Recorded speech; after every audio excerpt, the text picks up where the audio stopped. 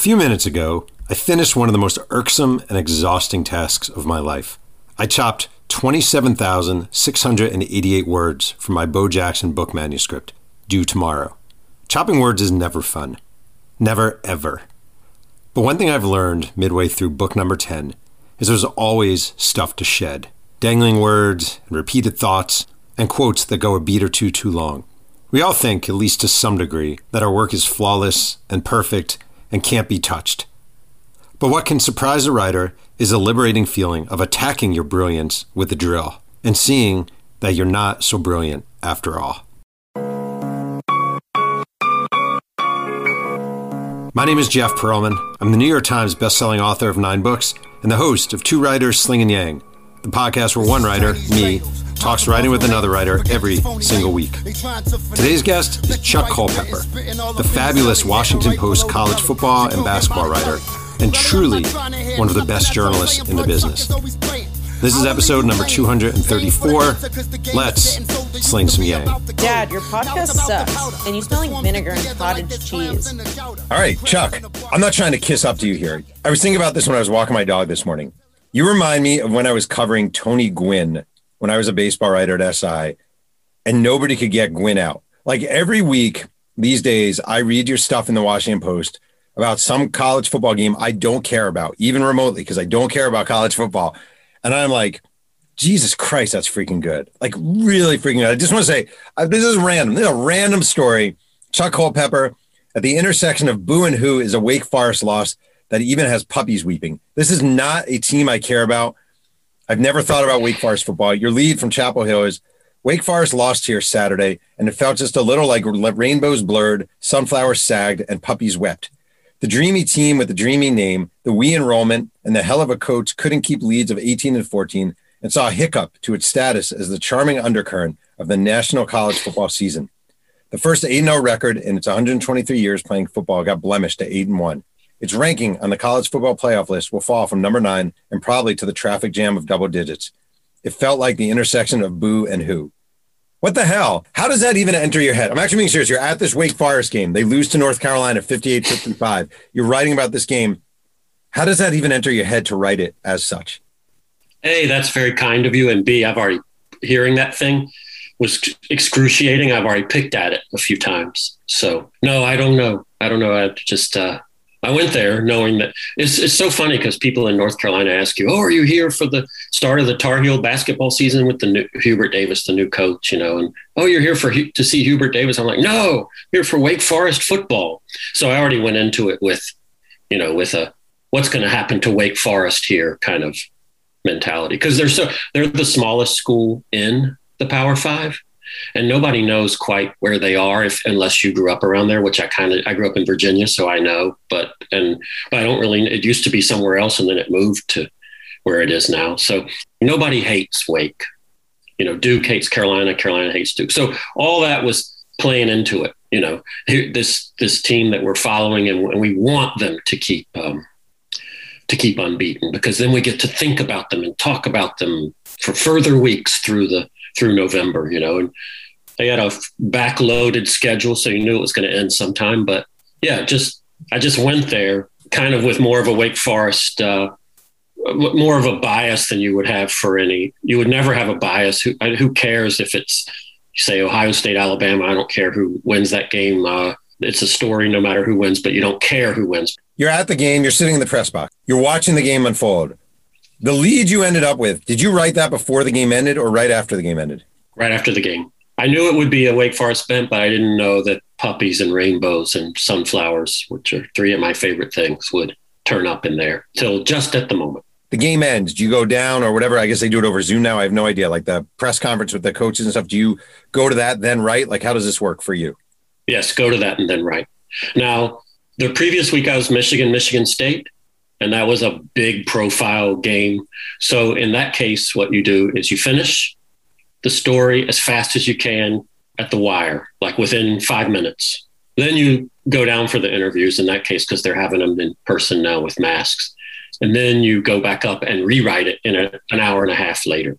I'm really being serious about this. Mm-hmm. You're sitting at your laptop and it's Wake Forest lost here Saturday. And it felt just a little like rainbows blurred, sunflower sagged, and puppies wept. I could sit in front of a laptop and those words would never occur to me to put in a lead about Wake Forest. Just wouldn't, because our brains are wired differently. Are you looking for something or is it just kind of arrive?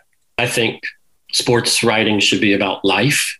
I don't know that it's thought about that way much anymore. It's much more covered like the stock market now or whatever, who's up, who's down kind of deal. But I think I was looking for something that might. So the person I'm thinking of in that case doesn't really know about Wake Forest or what it is and hasn't followed the college football playoff rankings and, might want to know why this is feels the way that it does. Do you feel like that's an outdated model? I'm not sure. I wonder, but I'm not sure. We definitely live in an age of give me the results, give me the highlights, just give me the rawness of the story. Are you battling that a little bit? Yes. So when Frank DeFord left Sports Illustrated in 1989 after 27 years, he wrote this parting column that stays in my head all the time. Not all the time, but much of the time. And one sentence in it was, sports were never meant to be covered like NATO or the bond market.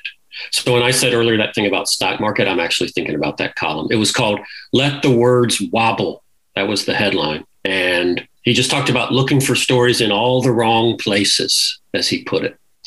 He led with this thing about how Winnie the Pooh couldn't spell and said it's good spelling, but the letters just get rearranged sometimes, some old story like that about Winnie the Pooh. And so, I keep that in mind because I really love that whole sentiment. And especially when sports journalism got, so much more like journalism, which it should properly, it should try to root out corruption. It should operate in those veins. But but I still think a lot of it is about wonder and happiness and joy. And it should be that as well, I feel. That's the part of it where I feel that I don't know if we're supposed to be doing that anymore to some degree, because there's a lot in it that's, you look at the celebrations in towns when these teams win, and you look at the field stormings, as I saw on Saturday, and you look at what it means to people. And I think that element is really important also in a healthy society. Do you ever do that right that way at the expense of information? Like, are there going to be people who read your stories and think, yeah, but you left out the Michigan State's third touchdown to make it 21-7. What the? Yeah, they might. Yeah, they might. But I would leave out the third touchdown now for a whole different reason, which is that we really do operate now on the idea that most people who are reading it saw it. And with a game that big, Michigan State, maybe not so with Wake Forest. You can't see. I don't know what the TV ratings were on the two, but it was large on the Michigan State game. So, yeah, you kind of operate now with when you're at a game with more of an idea of people do know what happened, and to some degree, I think they like reliving it through a story, and I think that's important. But at the same time, you don't have in your head that I have to explain the nuts and bolts of what happened so intricately as I used to. You mentioned you were in East Lansing and you covered Michigan State, obviously a huge game, number 6 team, number 8 team. Your lead was with mutual contempt in the air and the national rankings in the clouds. Number 6 Michigan and number 8 Michigan State actually spent Saturday collaborating on a near sacrilege. They up and played a lot of pretty football in their annual detestathon under the perfectly brooding sky. Stuff happened. Michigan State's whiplash 37-33 win, wrung from a 30-14 third quarter deficit, proved more riveting than bruising. It dazzled. It had a Michigan State star running back who got starrier. It had a Michigan secret receiver who butted to star. It had a crowd of 76,549 that set the place a tremble. It even had a Michigan kicker who had to make 4 field goals in a row because trolling timeouts nixed the first 3. It wound up crammed with too many things to ponder in one sitting, all the way until 60 seconds remained and the second of 2 last Michigan gasped dead when Charles Brantley plucked a Cade McNamara hopeful pass toward an open tight end for a clinching interception. All right, first of all, the lead's great, but here's my question. Then you have a quote. It was electric in the post-game locker room, man. Michigan State wide receiver Jaden Reed said, I had to sit down. Like, I remember at some point in my career, I had a moment where some editor said to me, you're going to be able to say it better than the athletes will, or the participants in general, the coaches, the athletes, whoever. And my reliance on quoting was way too hard, you're going to be able to say it better than them. So don't feel like you have to quote ever or even, blah, blah, blah. Do you feel at all like I need to quote some people in these stories? I have to have their voice in there. Or do you feel at all burdened by that? I don't feel burdened by it, but I do have that thought go through my head every time. After I've done my part, whatever that is, I always feel like I have to.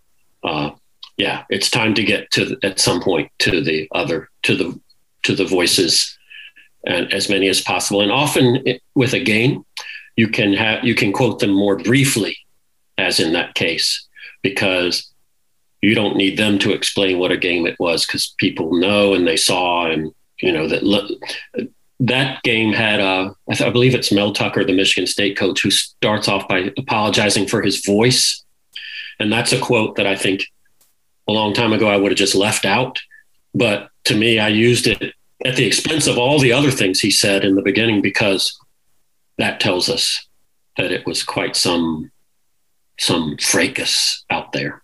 Actually, yeah, you have a quote from him. The game kind of speaks for itself. Michigan State coach Mel Tucker said, and you wrote, excuse my voice. And then you wrote, my voice, that's right. It did sound raspy. And then someone said, could you repeat that question one more time? Reed finally said to a reporter at one point, my head's everywhere right now. So you're saying like Chuck Culpepper 30 years ago, not using that? Not using it, no.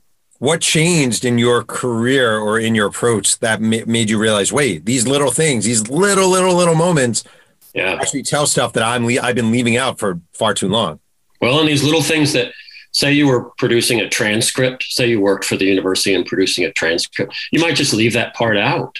And that would be rational, But sometimes those little parts, I think it's because of so many years of listening to, what it's like listening to the what would we call it, the dialect of sports talk. And you really grow weary of hearing the same old things decade after decade that are the same, in the same descriptions. And those things, such as my voice, turn out to be the more human.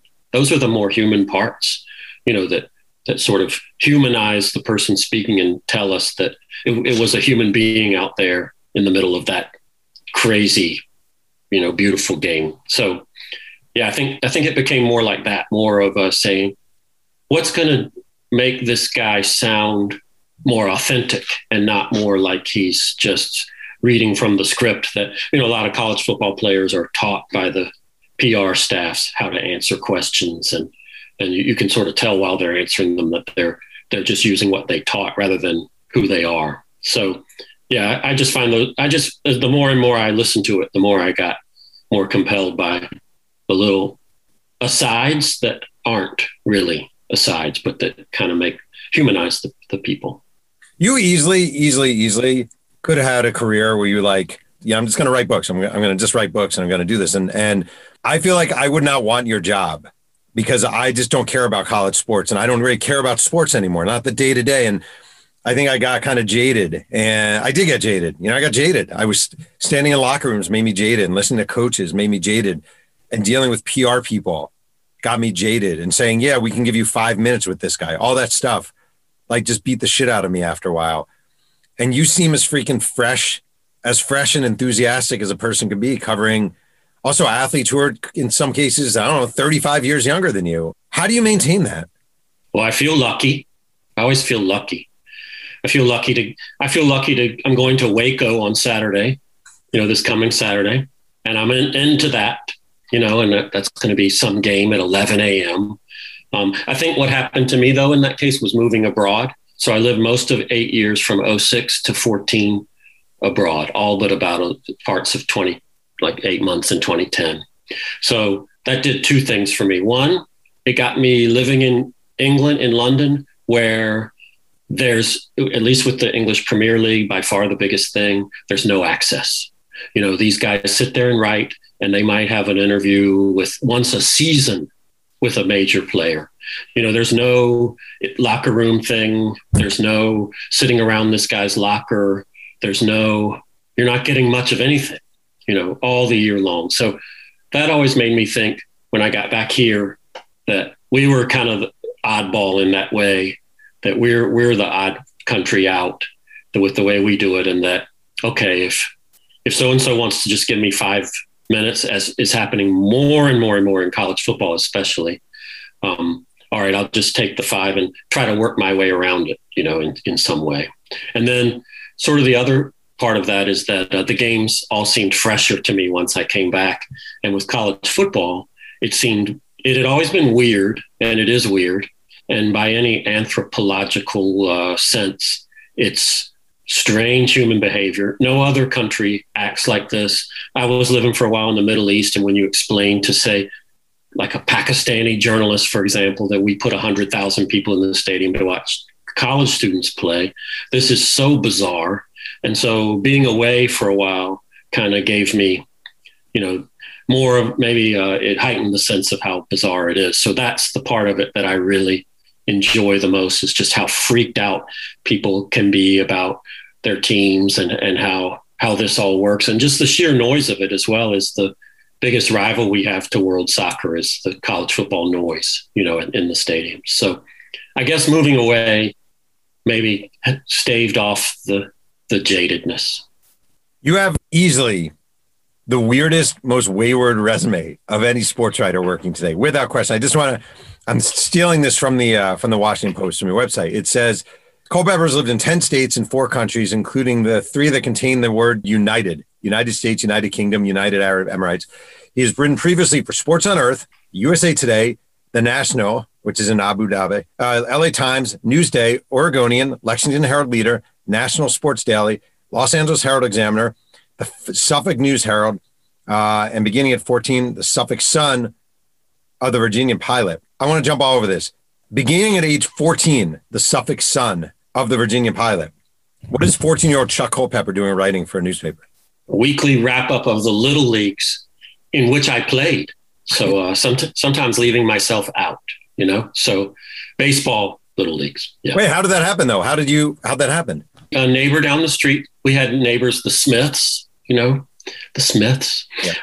We love the Smiths. A neighbor down the street, Ed Smith, I think he was at one of it. He went to like Toastmasters speaking or Ruritan Club or some kind of meeting of businessmen in our town like that. And he met the editor of the Suffolk Sun and mentioned there was this kid down the street who might want to do this. So I spent all of high school writing for them and then for the Virginian Pilot in Norfolk. Yeah. Were you a good writer at age 14? I have to say no, I guess. I would say I'm not, I have trouble saying, I always think if I wake up and think, oh, I'm a good writer, that's going to destroy me. So I much prefer confidence crisis and inferiority complex to get me through the days. I think it's very handy to have. When I am very confused by anyone, and you meet people who are like, yeah, I'm a really good writer. Like, I'm very confused by people who brag about their writing or think they're great writing, because I, probably like you, hate 95% of what I write. Yeah. And I'm always seeing the warts.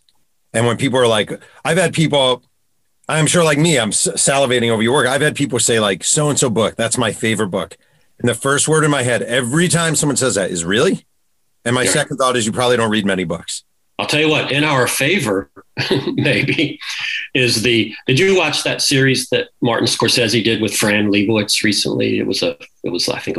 I forget what, maybe Netflix, or it's about a 7-part set of interviews. And she just, she says she hasn't written in so long because she has, as she calls it, not writer's block, but writer's blockade. And so it's been, she revels in the idea of not having written for a long time. And she told him at one point that she had known so many writers in her life, but only one who loved to write and was good. Only one. The rest either loved to write and were not good, or hated to write and were good. Maybe it's some sort of thing you have in your head that you want it to sound a certain way, and you're trying to access that sound. And when you can't, it's so terrible that you decide that you're terrible. Maybe. When I really started getting serious about writing, when I was in college at Delaware, I would listen to there's this hip hop group called A Tribe Called Quest, and it's sure. Yeah. And it's kind of jazzy hip hop. Mm-hmm. And I would listen to that as I would write. And I feel like I built in actually a rhythm of what I was accustomed to in my head writing. Like I can actually hear the stupid quote, and I feel like I'm always trying to master that rhythm, but I never do. I never really do. Like, do you, in your head, Do you feel like it's supposed to be a certain way? Like you're writing it. Do you feel like there's a sort of rhythm to the words that you? Yeah. I feel like it should be. I feel like there's a sound, that you want, that in your head you want, in your awful, tormented, terrible head. There's this terrified head. Sorry. There's a sound that you want it to have. And that, any kind of disruption of that sound is jarring. Such as when you can't get it right, or something has to be cut, which is not anybody's fault, but our own, it's not the editor's fault. So it's, so that there's I don't know what the sound is, but there's some kind of sound that you want to have. And I don't know why that is either. It is interesting because I remember getting the first time I got edited hard at the Tennessean, but when I got to Sports Illustrated, they just used butcher knives to edit. And I remember the thing that it took me a long time to get past is, I would write a sentence. Do you do this? Write a sentence, read it out loud. Write 2 sentences, read it out loud. Write a paragraph, read the whole thing out loud over and over and over again to build up this thing that I heard in my head. And then an editor just goes, I think we should move this paragraph up 3. You're like, wait, what? That's exactly what happens to me. Not the editor, because where I work, the Washington Post, if something doesn't work, they just tell you and you discuss it, which is so ideal. Yeah. Such a boost, So, I remember the great Ed Hinton. Oh yeah. I was sitting with him once at the Indianapolis 500, and he'd just gone to Sports Illustrated, and he said, the thing they do most is they peck you to death. What you just said made me think of that line. I just love that line. They peck you to death. But and it takes out whatever, like he was saying, the pecking takes out whatever rhythm or sound that you had in your head. But then sometimes that gets taken out, and then somebody will tell you, I really love that thing. And you think, that wasn't really me. That sound wasn't really me, or wasn't really what I intended. Yet somebody will tell you that that's almost too much I don't ever want to try to comprehend that. And the world is the sound that we have versus, just like with maybe music, if that doesn't sound too lofty, but with music where we all have a different thing we like to listen to. Yeah. So maybe a reader is similar. They have a different thing they like to listen to from our work. I don't know. Well, it's interesting because I think like when I was at SI and I'm hearing Tribe Called Quest in my head, my editor might be listening to Lawrence Welk. In fact, my editors probably were listening to Lawrence Welk. Right. Right. It's almost like they're not hearing that beat. They're hearing a totally different beat. Wait, so when you write, I actually want to get back for a second. I always jump all over here. When you're sitting in the press box and you're writing about Wake Forest and you're going, Wake Forest lost here Saturday, and it felt just a little like rainbows blurred, sunflowers sagged, and puppies wept. Then you're right. The dreamy team with the dreamy name, the wee enrollment, and a hell of a coach couldn't keep leads of 8 and 14 and saw a hiccup to its status as a charming undercurrent of the national college football season. When you're writing that, do you write the first few words, read it, add more words, read it, or do you just write it all and then read it? I think it's the former of those two. Start with the sentence. Yeah. But then that's those games you're going fast. Even if you finish with the interviews and you have 40 minutes left, which is a lot, or feels like a lot. Yeah. That's why I don't ever go back and read them, because I know I'll just spot all the things I would change. And, it's horrifying. So it's the battle in the head. And I've had people tell me before that it has to do with maybe something with impressing people. And I can see how you could think of it that way, but it's actually the opposite. It's entirely inside one's own head, and maybe with just trying to maybe even make yourself feel adequate or something like that. I don't know. Just it's all going on within your own head. So yeah, it's a sentence and then read that, and then a sentence. Maybe I do that by paragraphs. I'll have do like a paragraph and then read that, and then a paragraph and read that. Maybe kind of like that. But then, you're halfway there, and now you have 15 minutes to go, and so it can be blurry from there. And when you read that to me, I think there was a word or two that I would maybe want to take out now, but maybe not. I don't know. I used to write these long features for Bleacher Report. And I wrote a story about a basketball player who was killed in an apartment complex. And I spent a ton of time in the story. And I really didn't like it. I didn't like how it came out. I thought it sucked. And then I start getting emails from people. Man, that story was amazing. God, that was a great story. I love that story. When you write something that you don't love, and then people come back and tell you you love it, they love it. Mm-hmm. Does it change your opinion and make you think, oh, maybe that wasn't bad? Or do you just think, I really know this sucked, but I appreciate you saying that? I go back to music. It's kind of like we all have different, we like to listen to some music, but not other. So we all like to read some style, but not other. It makes me think of that. So I don't know if I used to think that until about 10, 5, whatever years ago, but it just makes me think, okay, you know, your ear is not the same as my, you know, wretched voices in my head, and my wretched voices in my head and your ear are not a match in that case. We're just not a match, because in that case, I didn't like how it sounded, but you did in the case you were naming about the apartment complex. So that's the way I think about it now. I don't know if I used to think about it that way, but because, you know, when you get emails that just say you're the worst, you're terrible, and they, you know, you always get them, but you kind of learn to think of it as, okay, so we're just not a match. What's weird, one thing I find weird is, like, I'll write a book and every now and then I'll go on Amazon to read reviews, and I'm always drawn to the 1-star reviews, not the 5-star reviews. Right. That's how we are. Why? Explain that. I don't know if anybody's ever explained that. It's kind of like in the way that I was thinking about this when I think it was a 30 for 30 about the Pistons Pacers fight. You know, it's kind of like that in a way. There's so many NBA games every year. Why do we have to go back to the fight? You know? Yeah. And yet that was a brilliant piece of work. I think most people agreed, and fascinating.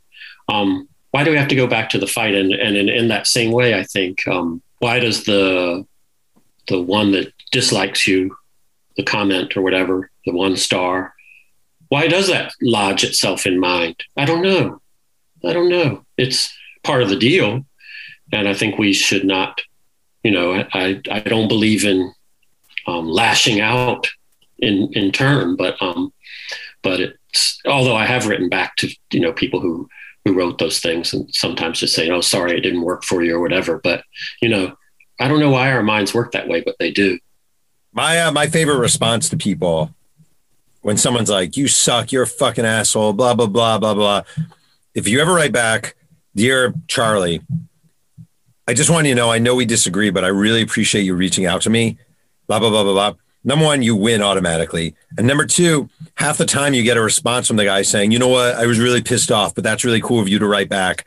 And then you feel like the champ of champs. True. Yeah. True. The place that fascinates me, and has for years, is The National, which was Frank DeFord's startup, a daily sports newspaper. He left Sports Illustrated to do it. You brought in a lot of super stud writers, yourself included. How did you end up at The National? So I was at the Los Angeles Herald-Examiner, a glorious place, just vivid hallways full of these characters you just couldn't even imagine, especially I'd moved from Virginia to there. So just all the vividness of Los Angeles seemed to course through that building. 1111 South Broadway, now a historic landmark. But on November 1st, 1989, it shut down. And it had always been rumored that it might shut down. And so I was interviewing the punter at UCLA, now an artist, I believe. I looked him up, named Kirk Maggio. He was the #1 punter in the country. They were having a tough year. So I was doing a feature on him, and just a great conversation. I got in the car, turned right onto Sunset Boulevard, and heard on the news, radio news, that we were shutting down. So the National was starting up at that point. So that's that. If it had not shut down, I would have just stayed there. But the National was starting up, and the National had pulled people from other places. So there were jobs everywhere. You know, suddenly you're on the phone with the Miami Herald, Boston Globe. I remember at that time, and I chose that one because they moved me from LA to Chicago, and I wrote about Notre Dame mostly, and college basketball, DePaul and Notre Dame. So you know, I just wanted the new adventure of going and learning a new city. I really like the idea of learning new cities. So yeah, that was why I landed there, and I don't think I counted at all among the stars of that place, because there were lots of them, and their salaries matched it. Could the national, I don't remember how long it lasted. It was not particularly long. 17 months. 17 months. And it was literally for people who, this is going to sound foreign to anyone under the age of 25, but it was a daily sports, 5 days a week, daily sports newspaper. Yeah. And I remember I was in high school when it came out, and I was like, holy shit, this is the best thing ever. First of all, it had Frank DeFord, who was the biggest name in sports media, had a gazillion huge writers. It came out every day. The features were awesome. And then one day it just freaking vanished. Did you see its demise coming from your little area, and could it have worked?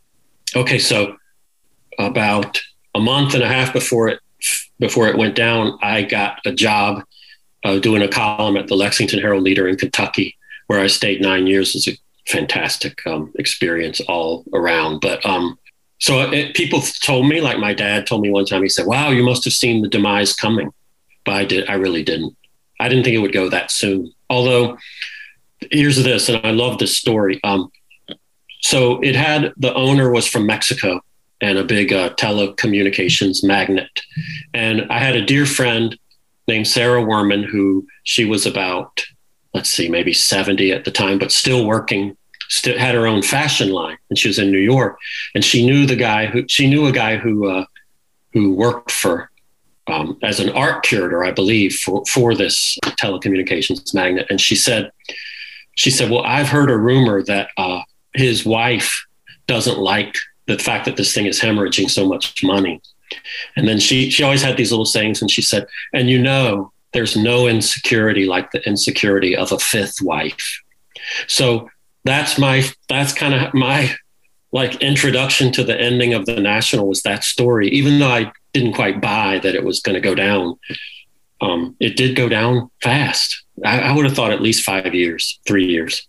It was kind of the equivalent of if the Athletic went down now, except the Athletic employs about 1.5 gazillion people. Right.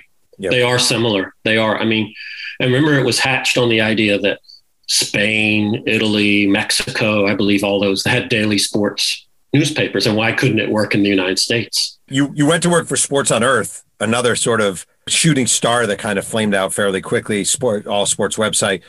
I had someone on my podcast recently who also worked for Sports on Earth. Oh, it's Joe Posnanski. And I said, did you think when you signed there that this thing was going to last? And you were like, I really wanted it to, but I never fully understood how it would. When you got there, did you think, oh, this thing is going to be great? This is going to be amazing? And it was amazing. I mean, it was a great place to work. I mean, my goodness, but yeah, I think maybe I'm too Pollyanna about these things, because I thought it would be around at least 5 years or so. I don't know if I thought it would be profitable, but I thought that Major League Baseball and USA Today and that combination would sustain it for maybe longer than it eventually did. Yeah, you did not see it coming in the end? No. In fact, when it turned 1 year, they sent me around the world. So I went from Seattle to Hong Kong to Kuala Lumpur to Dhaka, Bangladesh, to Amman, Jordan, to Munich, to Addis Ababa, Ethiopia, and then Sao Paulo, Brazil, and then back to New York, all in 2 weeks. I'm thrilled with having done this, obviously. And so in 2014, I went to the Olympics in Sochi and stayed out of the country almost all the 6 months from February to August. So ended up at the World Cup in Brazil and got back and was ready to just continue working. Went to the PGA in Louisville, 2014, Valhalla. And when the plane landed, I learned that I didn't have a job. So I had no clue. When you were at Sports on Earth, you wrote a now, I think, famous column and important column. Unfortunately, because Sports on Earth, it's basically vanished. You got to work to find it. You can't get it. Yeah. Find it. But called the Gay Super Bowl 2013. Oh, right. Yeah. That's a biggie, which basically was I would say you coming out in a public manner. Is that fair to say? Sure. As much as, I wouldn't count as a public figure, like a player for the Raiders or for the former of the Patriots or whatever. But yeah, just in terms of kind of making it easier. I guess I thought I made it easier on myself to do that. You wrote in it, I have it in front of me, I found a copy, and you wrote, on 6 continents, I have hung around excellent gay people who find sports an unappealing mystery and look flabbergasted at my interest. I've hung around excellent sports writers who would never stray near a gay bar unless they wandered too far down Bourbon Street at a Final Four. The gay people seldom ask about the sports people, and the sports people seldom ask about the gay people. I'm believed to be the only gay male extant who can recite the final score of all 47 Super Bowls. And if we're together and you're unlucky, I might start it up. Super Bowl 23. San Francisco 20, Cincinnati 16. Wow. Why did you decide to use that form at that time to do so? So my great friend Steve Buckley in Boston his mother had encouraged him before she died to come out in January of 2011, I believe was his. And I had read it while I was working in Dubai, Abu Dhabi. And I had read it from there, and I thought, and so at that time I was out of the country, so it didn't matter, or it wasn't something I was going to do, obviously. But I think at that point, just from him, and then I went with him, I rode with him to that AFC Championship game between the Ravens and the Patriots, which that story is based around. And that's where I thanked Brendan and Vajeho, the football player who had stood up for gay rights even a little bit before it was fashionable. So it was maybe with Steve's encouragement. That's too long of an answer. Oh. With Steve's encouragement that I sort of thought, okay, I'll go ahead and do this now, because it definitely, from there on, I walked to stadiums differently than I had the entire 25 years before that. When Carl Nassib came out earlier this year, mm-hmm. he talked about feeling freer to do his job and feeling freer to play as a football player and not be burdened by this thing. And I feel like a lot of people would hear that and say, I don't understand what one has to do with the other. Why would being closeted impact how you play as a football player? And it seems like you experienced that directly. How would you actually explain, like, what is it about expressing who you are that sort of allows you to just, I'm going to walk in a stadium, I'm going to feel better about myself. I'm going to be a football player, I'm going to feel better about myself. Like, how do you connect the two? I knew what he was saying in every vessel and nerve and pore, I knew exactly what he meant, even though I go to a stadium to a different part of the stadium, Yeah. I think it's that maybe you're no longer saying, hey, there's something fundamentally wrong with me, because if I can't tell you this, then it must be wrong. Maybe that's it. And then maybe it's the idea that you always worried that someone could harm you by, outing you, or somehow that would harm your career and future if someone else did that. And so when you just go ahead and sort of write the truth in that case, is I realized that people couldn't hurt me in that way anymore. Before we continue with Two Writers Slinging Yang, a quick word from our sponsor. Hey, this is Jeff Perlman, and I'm here with my daughter Casey, and she's leaving for college soon. Are you crying? No. Are you crying? Are you crying? Are you crying? There's no crying. There's no crying in Royal Retros ads. Why don't you give him a little break, Casey? Oh, you zip it, Mom. Mrs. Schuster was my kindergarten teacher, and she called me Cassie by accident. And that was when my parents drove all the way from Tamo Road for the class play. And did I cry? No. Yeah, no. And do you know why? No. Because there's no crying in a Royal Retros ad. There's no crying in a Royal Retros ad. No crying. I think the one thing that is far more like controversial about your life, even back then, than being gay, is that you actually can name the scores to every Super Bowl. I hope I got that. It was 20-16. It was. Oh, good. Yeah, so you're good. You know what kind of hung me up there is why wouldn't the 49ers kick a tying field goal? Well, it's because they went ahead and scored Montana to John Taylor in the back of the end zone, So for a second there, I was like, could that have been 20-16 if it was 16-13 before that touchdown? See what a whack job I am. I'm the exact same way. I would say, do you do this? Do you remember things? Like if you say to me, you need to remember the number 3,373. I'll say, all right, 33, Ken Griffey with the Yankees, 73, yeah. Joe Klecko. You do that?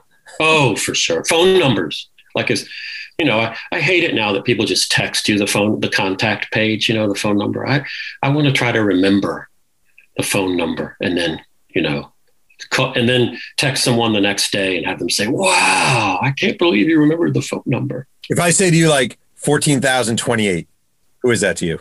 Well, now see, that would be too easy because I start with 14, which, okay, I'm going to go just straight. So a lot of times I use players' numbers, yes. Yeah. But 14, I just go straight to Bastille Day. That's where it took me. Nice. And so the 14th, and then it's just times 2. So that one's, there are harder ones than that. That was not a good one. I want to ask you about one more story you wrote that was freaking brilliant, and I have it. I print it out in front of me. November 14th, 2020, 50 years after its unfathomable loss, Marshall spent another November 14th with pain and memories. I'm going to read your lead real quick. Huntington, West Virginia. Suddenly, in the 7:30 a.m. of a cold, calm Saturday, the departed reappeared. They reappeared on banners, true to a lamppost, through a stirring turn of thinking and of art. They appeared as they have in recent months along these winding sidewalks and autumn trees of the Marshall campus, their 75 faces beaming out from high up in a black and white photo, some grainy. In some curious way, they presided at the 50-year memorial service honoring the 75 victims of the worst plane crash in U.S. sports history, the Marshall team plane that struck a rainy hillside near landing after a game in East Carolina on November 14th, 1970. They helped hold a vigil before the vigil, while the sun tried to peek out through the fog. Addie Goldstein's slow-noted beauty, Just a Little Hope, floated from the speakers over the chairs scattered during a pandemic, and 2 small children wore jackets reading, Coach Tolley, the Marshall head coach who died at 30 in the crash well before their births. It's a great story about something that's been written about 1 million times, which is really the credit of a great story. We've all read about the Marshall plane crash. The movie is one of my least favorite movies of all time. We Are Marshall. I can't stand it. I hate what they did to that story. This was freaking gorgeous. What exactly was the assignment? That's very kind. Thank you. Every Monday, I discuss with an editor where I'll go on the weekend. And that weekend last year, there wasn't a game that, you hate to say it this way, I hate to think of it this way, but there wasn't a game that was shouting, you have to be there, like a game that would factor into the playoff chase. But Marshall was having this, this ceremony. And also, I think part of what directed me there in my head was Liverpool. So in 1989, for the LA Times, was living in England, and I had covered the Liverpool 20-year mark of the Hillsborough disaster. And it was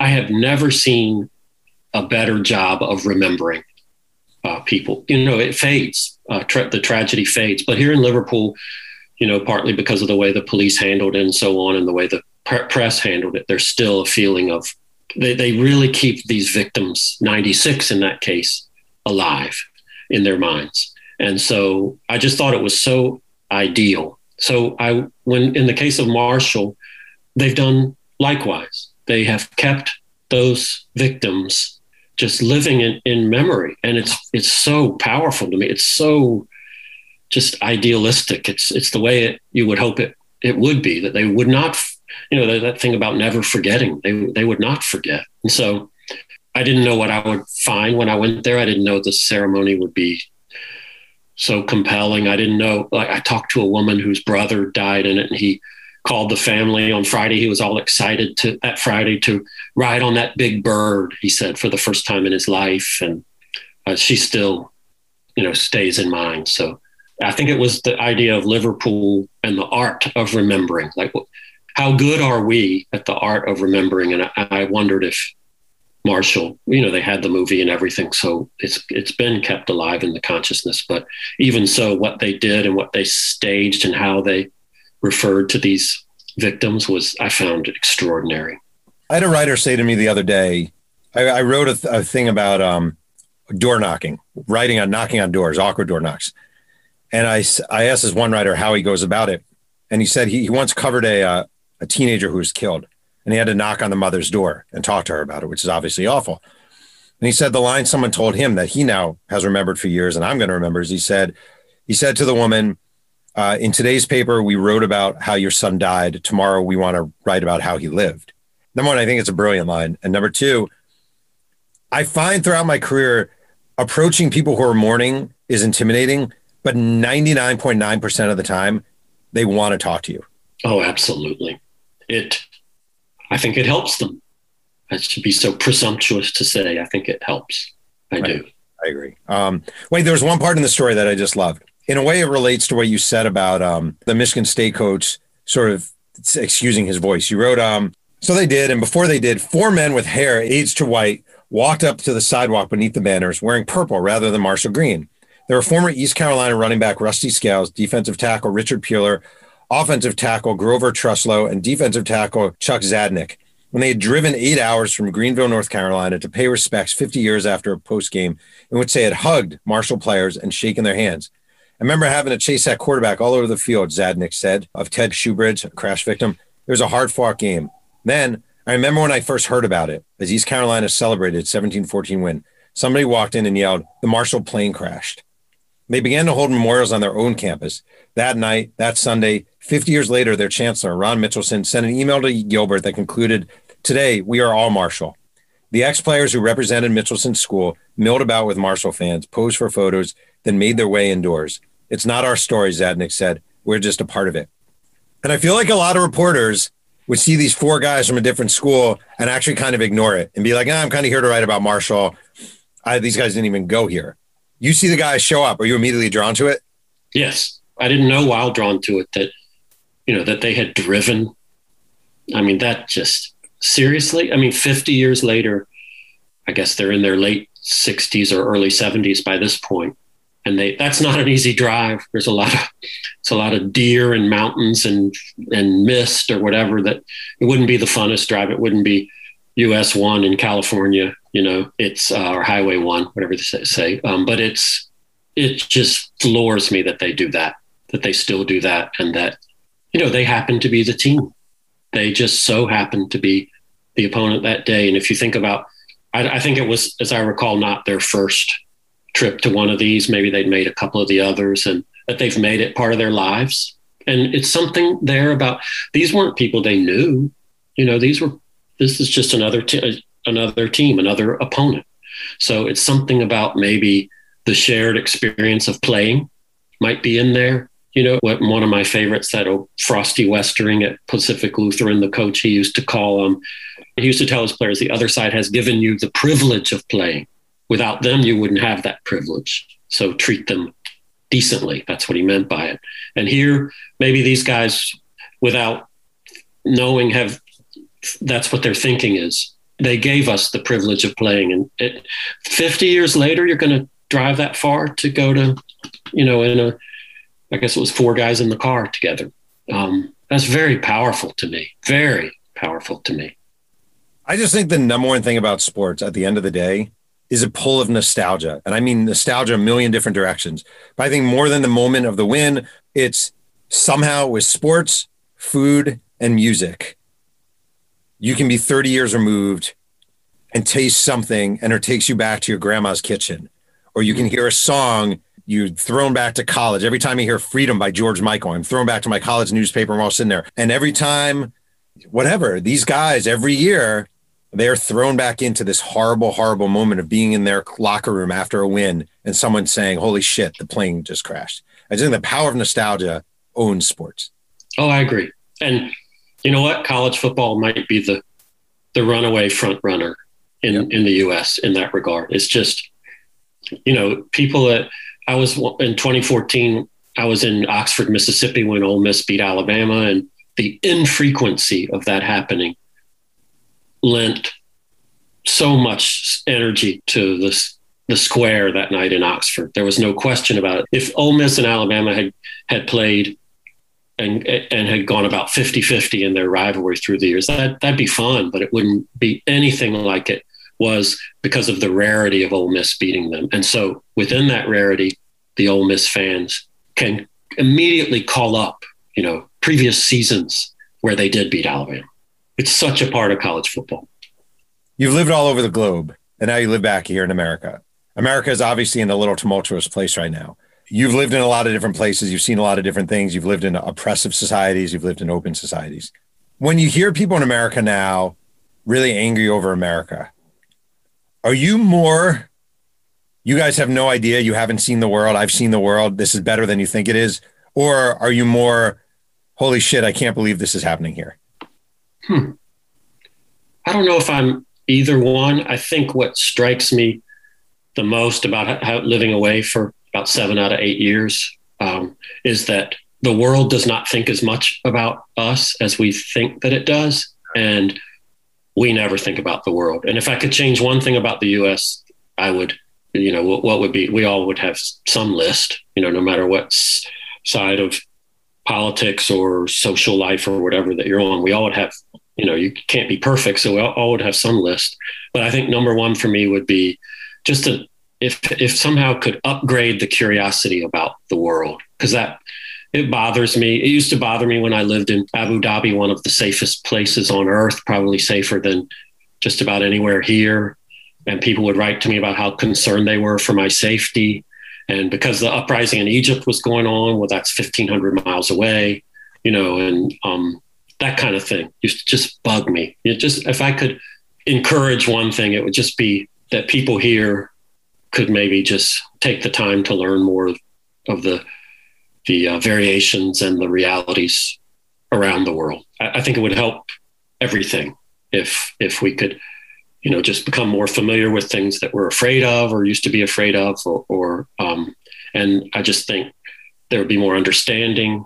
Another example, I'm married a Colombian citizen. I love Colombia. I've been there 28 times. I know this from filling out forms, but, people just bring up drugs all the time, and that, not only is that kind of outdated, but it's so far from the entire picture. So yeah, that's the thing that I would fix the most. So when I hear people say that, I guess in some regard, I don't have either of those reactions. I guess I always feel like it's a blessing to be able to speak your opinion, because I've lived in a couple places or been to a couple places where it's not. And the final question I'm required to ask everyone who appears on this podcast: what is the angriest an athlete or coach has ever been at you? Oh, wow. I used to write that column in Kentucky, and Rick Pitino was the coach there for the first 6 seasons I was there.